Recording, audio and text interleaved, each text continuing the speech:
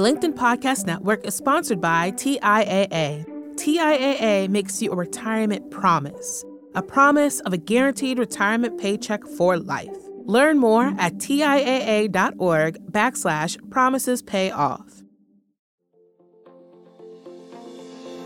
Hello, my friends, and welcome to another exciting episode of Negotiate Anything.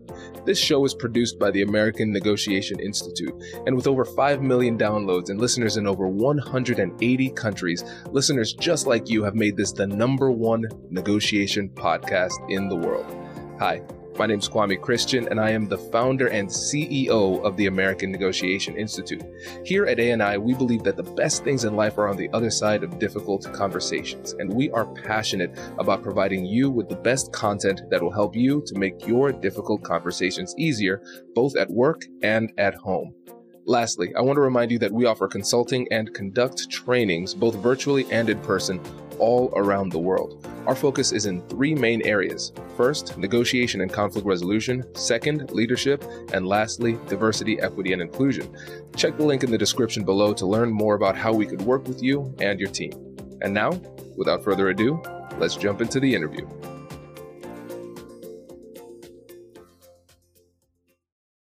Stacy, thanks for joining us today. Glad to be here.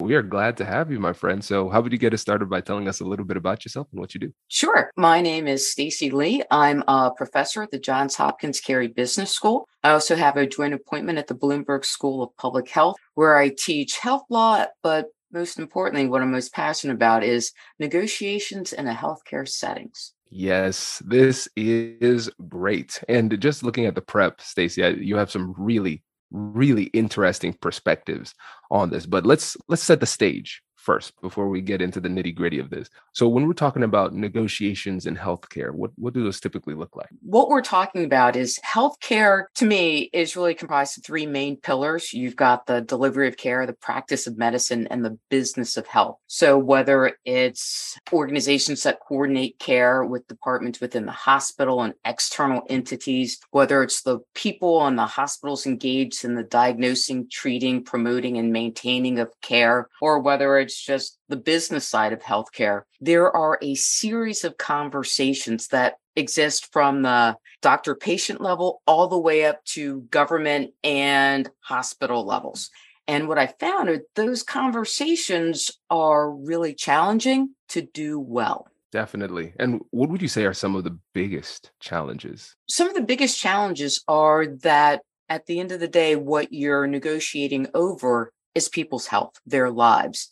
And it's challenging because the go-to skills for negotiations in healthcare usually are derived from the business practices that if you've walked into any graduate business school or you've seen any negotiations book in an airport, usually has very business or transaction-focused approaches. And I got to tell you, I was a litigator for 15 years and I was in-house. And the strategies and approaches that made me pretty successful as a litigator or in a boardroom, what I found was when I entered academia or when I started engaging with healthcare professionals, as a baseball player, my batting average hit a slump. I just did not have the tools with the mindset to reap the same doable and durable agreements that I was seeing outside of healthcare. And it was that gap in my skills that made me really think we need a framework here for folks in healthcare to have these very nuanced, very critical conversations well. I agree. It's so important. And I really want to home in on that really important point that you made, because clearly you're an expert negotiator, 15 years of litigation experience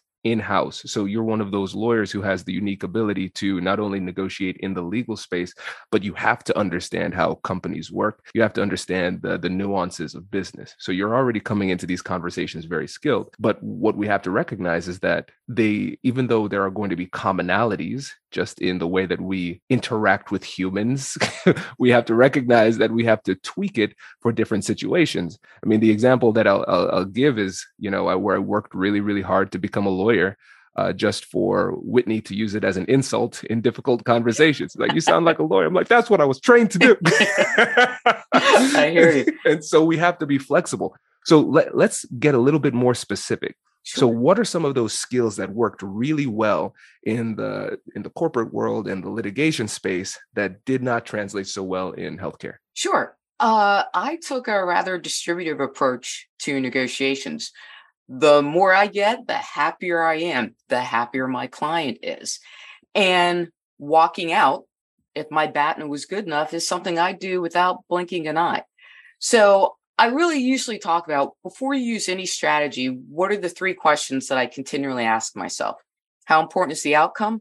What are my long-term goals? And how important is the relationship? Well, Kwame, if I'm not overly concerned with getting a holiday card from you next year, the outcome is going to be the most important. And I'm going to try to extract as much value out of whatever transaction or conversation that we are having. In healthcare, it doesn't work that way. When you have to coordinate care among radiology and cardiology, you need to understand what is going on. When you are negotiating your call schedule with your colleague that you're going to work with, the relationship matters. And when a doctor is talking to a patient, just like me and my kids, I could try and force them to eat their vegetables, which, might in the short term get me what I want. But a doctor needs the buy-in of the patient to adhere to whatever that prescription is. So a transactional approach there doesn't work. At the end of the day, healthcare negotiations require a relational as opposed to a transactional mindset. It makes so much sense. And it's really interesting. The three questions that you ask, I really like them. How important is the outcome? What are the long-term goals and the relationship goals? And I was smiling very broadly because it's like some of the most fun negotiations are when this is going to sound horrible, when the relationship part doesn't really matter that much. It's like, okay, cool. Now this is a tug of war. It's very strategically simple. It's like a war of attrition. I don't care if you like me. Okay, cool. But it's completely different in the medical space, and the thing is too, you could, let's say hypothetically, you brought that same mentality into these conversations and you managed to still be effective. The relationship would be damaged because they'll say, yeah, Stacey gets the job done, but she doesn't care about human life. Right. It could seem really callous and disconnected. So there's an entire, in addition to a strategic shift, there's a switch in tone that needs to come as well. And as you were starting to make this transition and starting to recognize that you needed to kind of shift your approach, your negotiation strategy, what was the most difficult aspect of that transition for you? My personality. I am a litigator. And for me at heart, and luckily becoming a mom did help in rounding out some of the more transactional approaches I had to things. But to me, getting the most value or not leaving unclaimed value on the table was important. So for me, watching you, trying to ferret out what may be a point of weakness, attacking your BATNA, making that seem as unattractive as possible was very important to me. What I found in healthcare is that's very different. And on top of that, the mindset of the folks in healthcare, I am in awe of them. In the last pandemic, you did not have, outside of financial institutions, the banner that heroes work here. When the providers were showing up without PPE, when they were working shift after shift, that relationship, the feeling that they felt for people that they hadn't even met yet, that focus on how am I going to interact with you was so strong that they showed up day after day, as opposed to the business communities and states having negotiations or bidding wars over the availability of vents or ventilators. So to me, those two mindsets within the same industry during COVID really typified the difference between a business approach and a relational approach. I love this for a lot of reasons. And let me start off with your self-awareness too, because we laughed at the fact that you said your personality, but it's true, right? Because essentially your response is genetics made it difficult for me to make this transition. And I think there are two ways that we can look at this. I think sometimes people could say, I am this way, I'm this type of personality and things like that. And they use that as a self-fulfilling prophecy, a limiting belief, and they use it to endorse their own rigidity. But what you realize is like, yes, I am a litigator at heart. The distributive style of negotiation might come more naturally to me. and still I can transition as necessary. And I think it's really helpful to recognize, and probably empowering to recognize that, hey, that I can make this shift. And I've seen it because now I have children and I can't engage in a distributive negotiation with a toddler because I'll lose the negotiation and my mind at the same time. Very much so. Does your company invest in professional development training? If you believe that your team would benefit from a negotiation workshop, all you need to do is go to our website, fill out the workshop request form, and then we'll set up a time to chat. These workshops are completely customizable, and we've done them all around the country.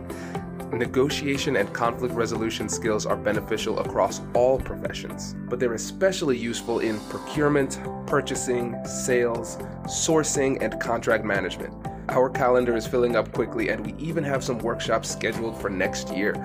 If you think you might want one, I'd suggest reaching out soon so you don't miss out. Check out the link in the description to learn more, and we will be right back after this. The LinkedIn Podcast Network is sponsored by TIAA. In the last 100 years, we've seen financial markets swing, new currencies come and go, decades of savings lost in days, all showing that a retirement plan without a guarantee, quite simply, isn't enough. So more than a retirement plan, TIAA makes you a retirement promise. A promise of a guaranteed retirement paycheck for life. A promise that pays off. Learn more at TIAA.org/promisespayoff. The LinkedIn Podcast Network is sponsored by HubSpot. More to-dos, less time, and so many tools to keep track of. Doing business can be hard, but you don't need a miracle to hit your goals. You just need HubSpot. Their all-in-one customer platform can make growing your business infinitely easier. Imagine this: higher quality leads, fast closing deals, wildly happy customers, and more benchmark breaking quarters. It's not a miracle, it's HubSpot. Visit HubSpot.com to get started today.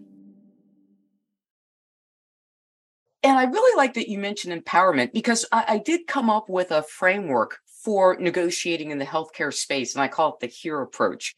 And H just stands for healthcare, but E is for empowerment, then acknowledge and recast. So because negotiation, one of the beautiful things about it is, just as you mentioned, Kwame, it is a skill. There is necessary, I think, pre-work you need to go into for these types of negotiations. And one is being a very relational mindset, meaning I need to step outside of the world of me, one that I'm very comfortable with, and focus on not just you, which I think a lot of frameworks talk about, but us. How do we relate to each other? Oftentimes they say, step into the shoes of the other party. Yeah, I got that. I can do that. But how are we going to work together? Because once I check in, am I in a position where I can engage with the other side with an open mind? So what's an internal checklist that I can go through so that I can lower my defensiveness? Because if I feel not empowered, I'm going to hold on to my ideas. There's no way you're going to be able to rent space in my brain with your ideas because, dude, I don't want to hear it. And I'm just going to verbally vomit all over you about how right I am. So I needed to come up with a checklist. How can I lower my defensiveness? How can I articulate my wants so the other side will want to hear me in a way that will rent space in your brain? And how am I feeling? And you talked about that self-awareness. Do I feel scared? Do I feel disempowered? Being cognizant of that before I step into the negotiation really goes a long way into what type of conversation we can have. Stacey, you know what I love about this is that a couple of things. First of all, you didn't go in there with a fluffy idea saying, I need to be more empathetic, I need to be more collaborative, and then I'll go into the conversation and kind of freestyle and hope I figure out what that means in the moment.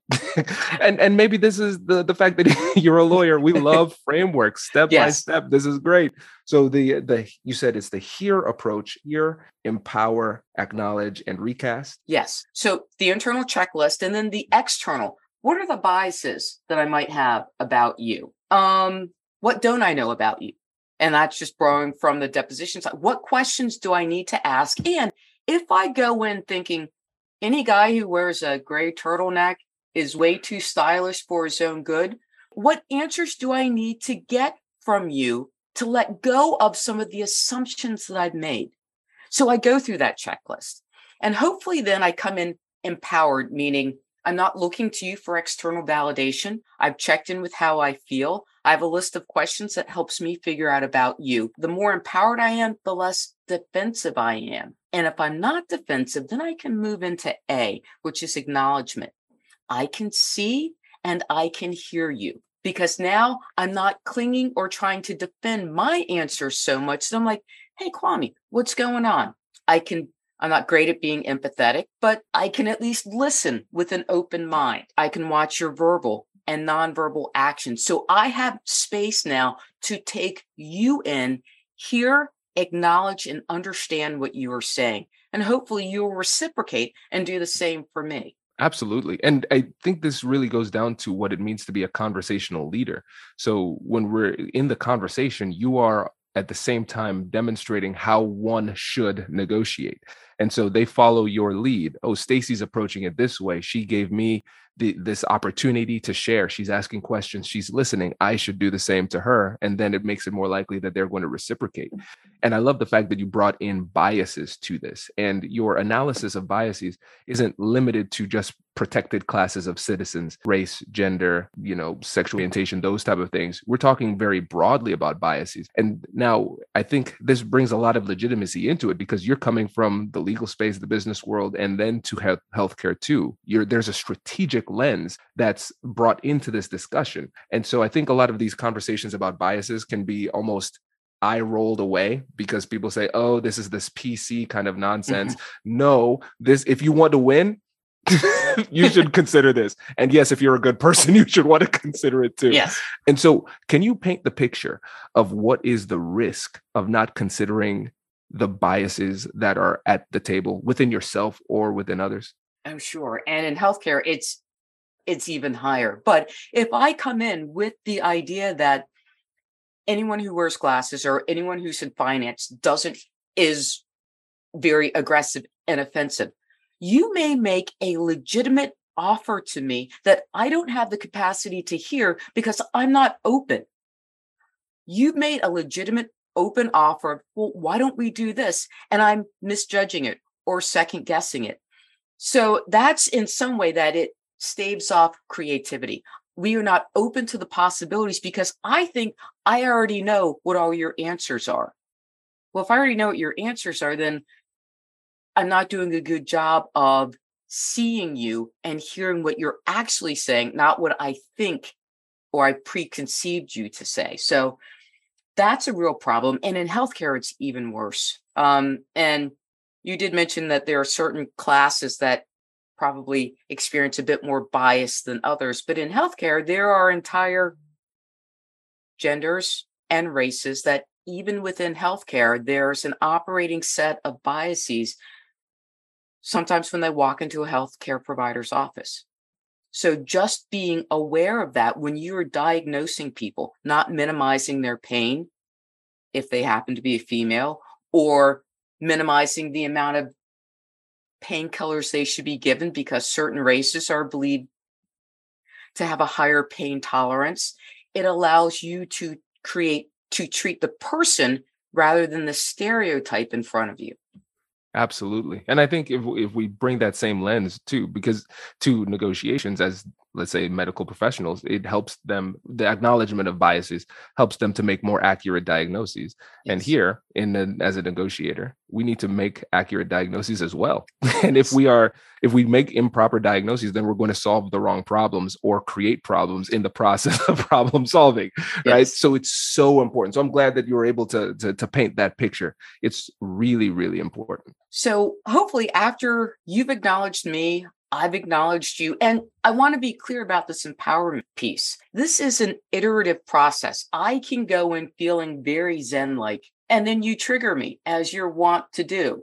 I've got to remind myself, take a step back, take a breath, and then re-engage with you and not whatever emotion or whatever triggering event that I've had. So this whole process of acknowledgement and empowerment, of lowering your defensiveness, of engaging with the other side will occur throughout the negotiation. So it's not a one and done. So it requires you to be actively mindful and present the entire negotiation. And Stacey, that's the hard part. Because anybody can be Zen for 90 seconds. And then, most people might be able to behave themselves for 90 seconds. But once you get to that 91st second, they're going to say something that offends you. And then it's like, all that stuff Stacey told me, forget it. Yeah. My biases are taking over. This person's awful. Right. And so I think it's the discipline to maintain this form. And that's one of the things that when I think about, I'm a chess nerd. I talk about this all the time. But a lot of times in chess, it's not really, especially at like my novice level, we're not talking about like making amazing moves.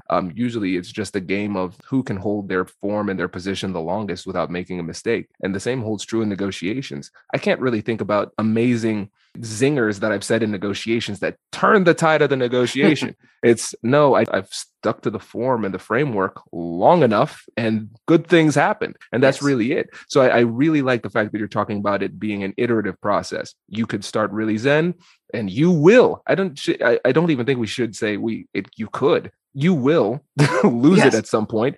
And it's about the ability to refocus, get back on track, and continue performing at a high level with consistency. That's the key.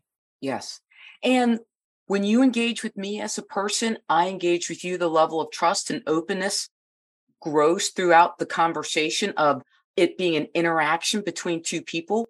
And what that does is it gives us over time the original idea of the problem that you may have come in with and I came in with may change and evolve as I begin to understand more of your perspective. We share, we become more creative in what is possible. And that's really the recast part. In a transactional negotiation, it's one pie and we're divvying it up. Then the literature kind of shifted to interest-based negotiations, which is great. However, I still see a thread of transaction in that because you still have your interest, I have mine, and you're a chess player. We may be trading them back and forth, not a chess player. So help me out if that analogy didn't carry all the way through. But by taking a relational approach, I've invited you to join me, create a third story, which may be very different from the perception of the problem that we both walked in with. And that is recasting. And when you get to that part, it is only then that you really begin the negotiation. And you may be negotiating an issue that is wildly different than it was 2 hours ago when you first sat down in the room. Oh, I am so intrigued because now I'm understanding really what you mean with recasting. Because tell me if I'm on the right track. Because when you call it recasting, it's almost like, hey, this is a story, a narrative. We all had our characters and our things that we're playing. No, we are recasting the people within this story. You thought you were this, and you thought I was this, but we're actually this. And this is the collaboratively created narrative of us working together to solve the problem. Yes, and the problem is something that we are mutually defining rather than my problem is, hey, I want to get as much as I can for as little as I can. And you have your version of the problem. We have now created an issue that involves us both, is a joint narrative, and we will solve it in a way. And I don't like the idea of winning. We will arrive at a successful resolution. And I don't use winning because this confession like 890. As soon as you say win, I want to win more than you. So it just kicks up the competitive juices in me. Success, however, there's expansiveness in that term. What is successful for you and successful for me, there's enough room for it to accommodate all of our needs without it being a tallying up the score. You win at chess when you take my... See, you shouldn't have mentioned that because I'm trying to make the analogy and you're like, Stace, not your game. When I take your queen? Close. That mean that you pretty much killed me at that point. All right. Well, whenever I take your piece, we'll just leave that analogy. But whenever I win, I have claimed as much value. Successful is a doable and durable agreement that will stand the test of time and both people walk away feeling empowered, acknowledged, and guess what? Our relationship is stronger. Now, not every relationship or every negotiation calls for this, because when I go down to buy a Hyundai, I'm trying to get it for as cheap as possible. But in the healthcare space, in the practice of medicine, the delivery of care, and the business of health, There are more opportunities for these types of negotiations than in any other industry. Absolutely. And the stakes are so high. They Yes. are so high.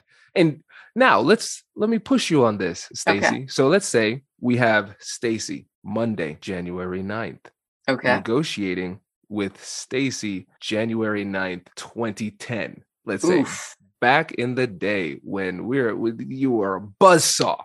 So Yes. how do you bring this same methodology Mhm. into a negotiation with somebody who has that more distributive, I want to win mentality? Okay. Well, my first thing is for Stacy of 2010 is, and by this, being a litigator, I've got to ask questions. What do I care about? What's important to me?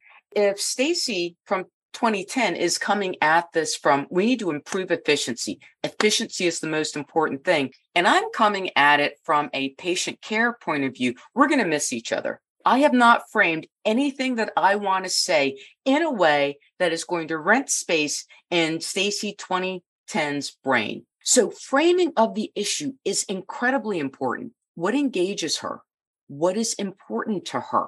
And when I begin to find that, then I've got to begin to have a dialogue of, she's like, efficiency. Efficiency is important because our ROI is higher. I was like, that's great. And if we can improve patient care, we're going to get more patients. We will get better providers. So I always try to figure out what the other person cares about. And I look for value-laden words that they're going to mention. I ask them how they define that. So when I care about efficiency, help me out. So what does efficiency look like to you? Because the worst thing that I want to do is us have a negotiation when we're using the same word back and forth, and you have your definition of it and I have mine. So by having you define efficiency or quality, that gives me something to work with to begin to build a relationship with you through words and values that mean something to you. This is great because what you're doing is you're speaking the same language. And so we might be speaking English, but that does not mean we're speaking the same language. And it's Correct. so important. And a couple of things with that little role play, that self role play you did, is that you slow down the pace. Because people typically who are more distributive in style, I recognize they move pretty quickly. And if you're on the other side of that, it's kind of like a boulder going down a hill. It just generates momentum. It gets harder and harder to stop. And so by asking these questions and slowing down and getting an understanding of what it is that they want and why, but also taking the time to define those words. What does this word mean to you? What does that word mean to you? Not only are you getting valuable information, but you're slowing down the pace of the conversation, which is really, really important. And I think that calms everybody down too. Yes. And what you did was masterful there as well. You match and raise and match and lower. In conversations, you want to mirror the other side. You have a very soothing, very tempered voice. And in time, I might start out really fired up, but I'm going to eventually, you can match to say, hey, I got the emotion that you're feeling.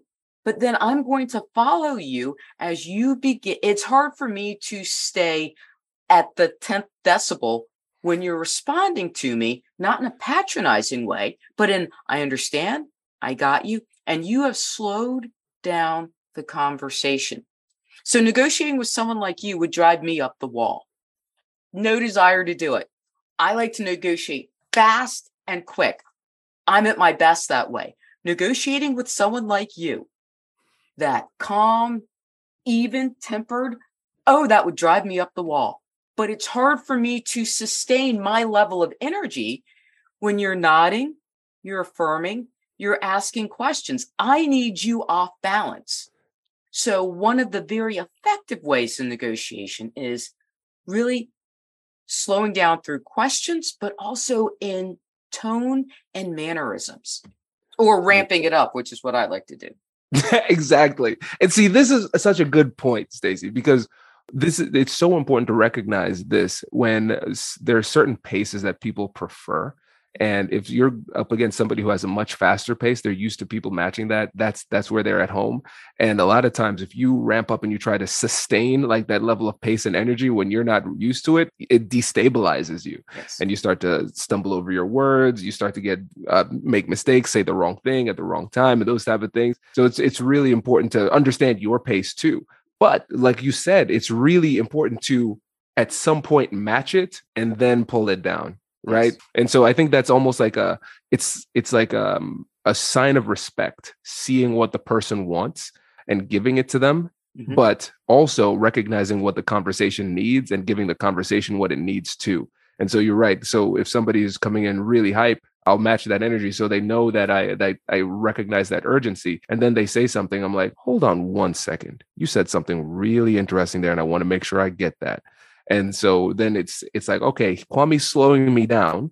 And even though it annoys me that he's slowing me down, the reason he's slowing me down is because he cares enough to know what I'm talking about, you know? And so that's one of those things. This is a really expert level point, because I don't think people pay enough attention to like the pace of the conversation and what that means. What's the appropriate pace? What is their preferred pace? What's your preferred pace? And then what's required for the situation in order to be effective. So I'm really glad you brought that one up. That's really important. And that's beautiful, because that goes so much to acknowledgement. When you match, hey, I got you, I understand.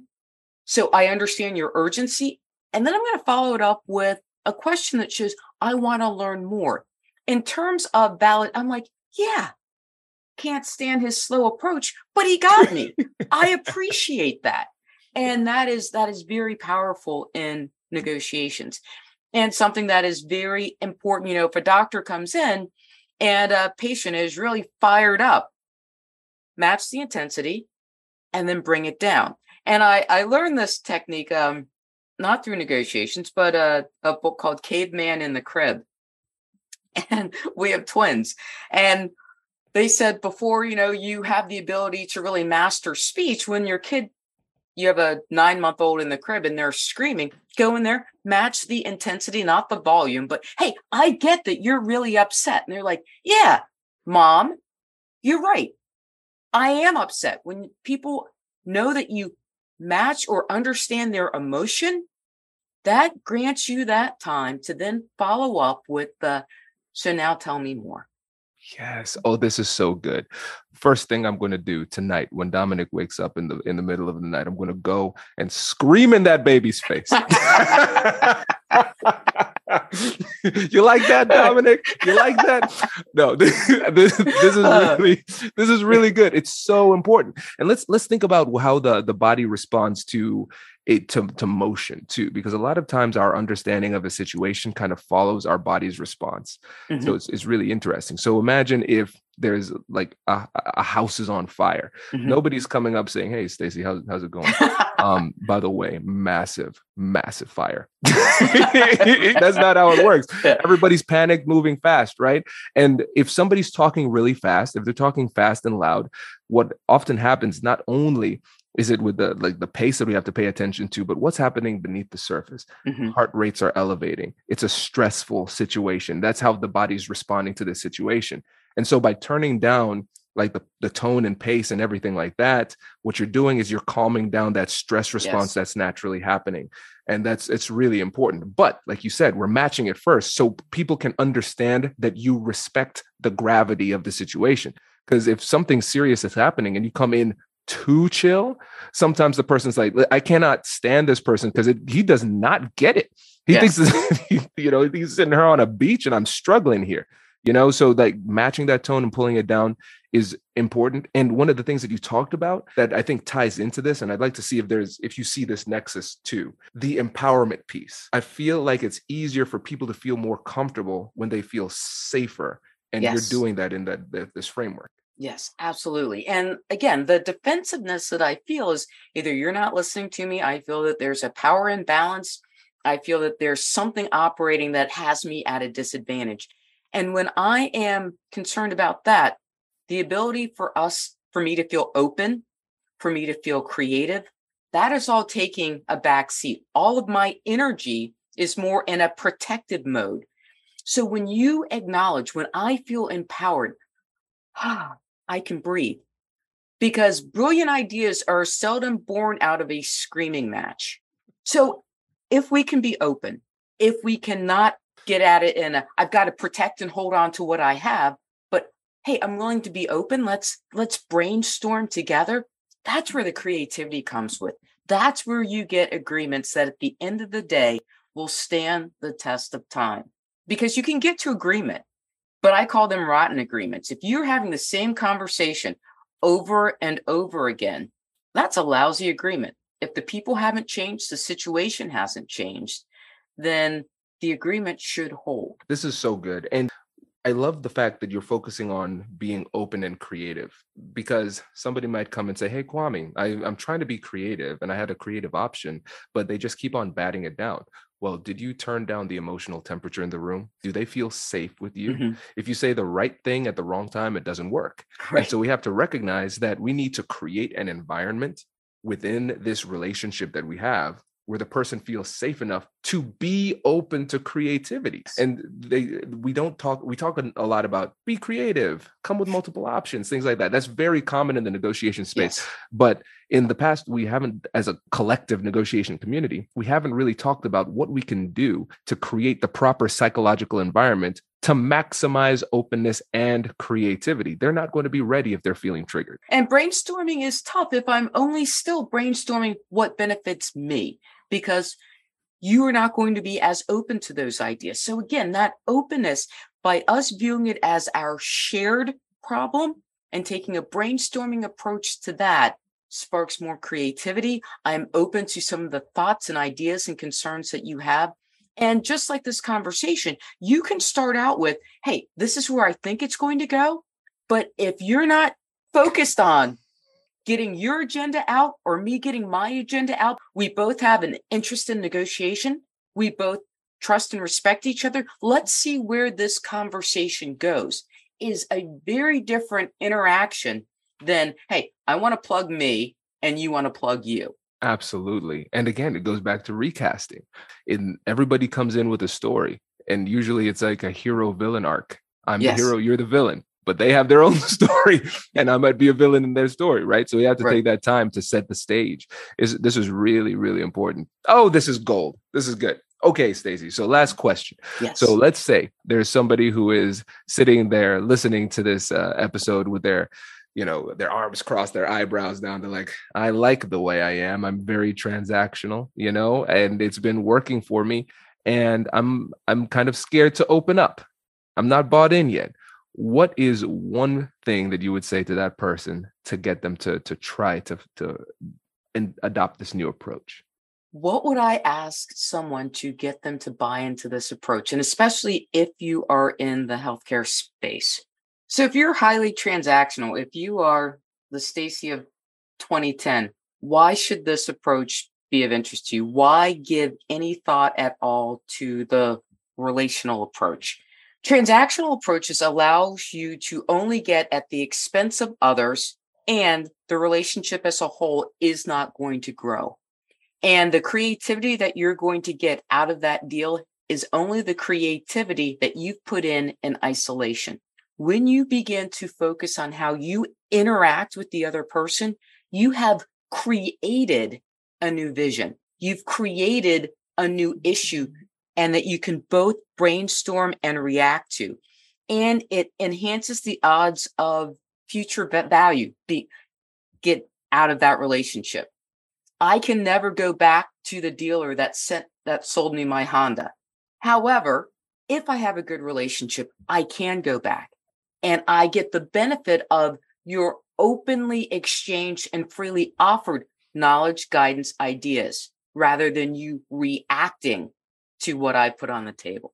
I love it. And, this is one of those situations, Stacey, for me as like a podcaster, I have to execute some restraint because I know we're at time and I want to go deeper. So we'll just have to have you back on.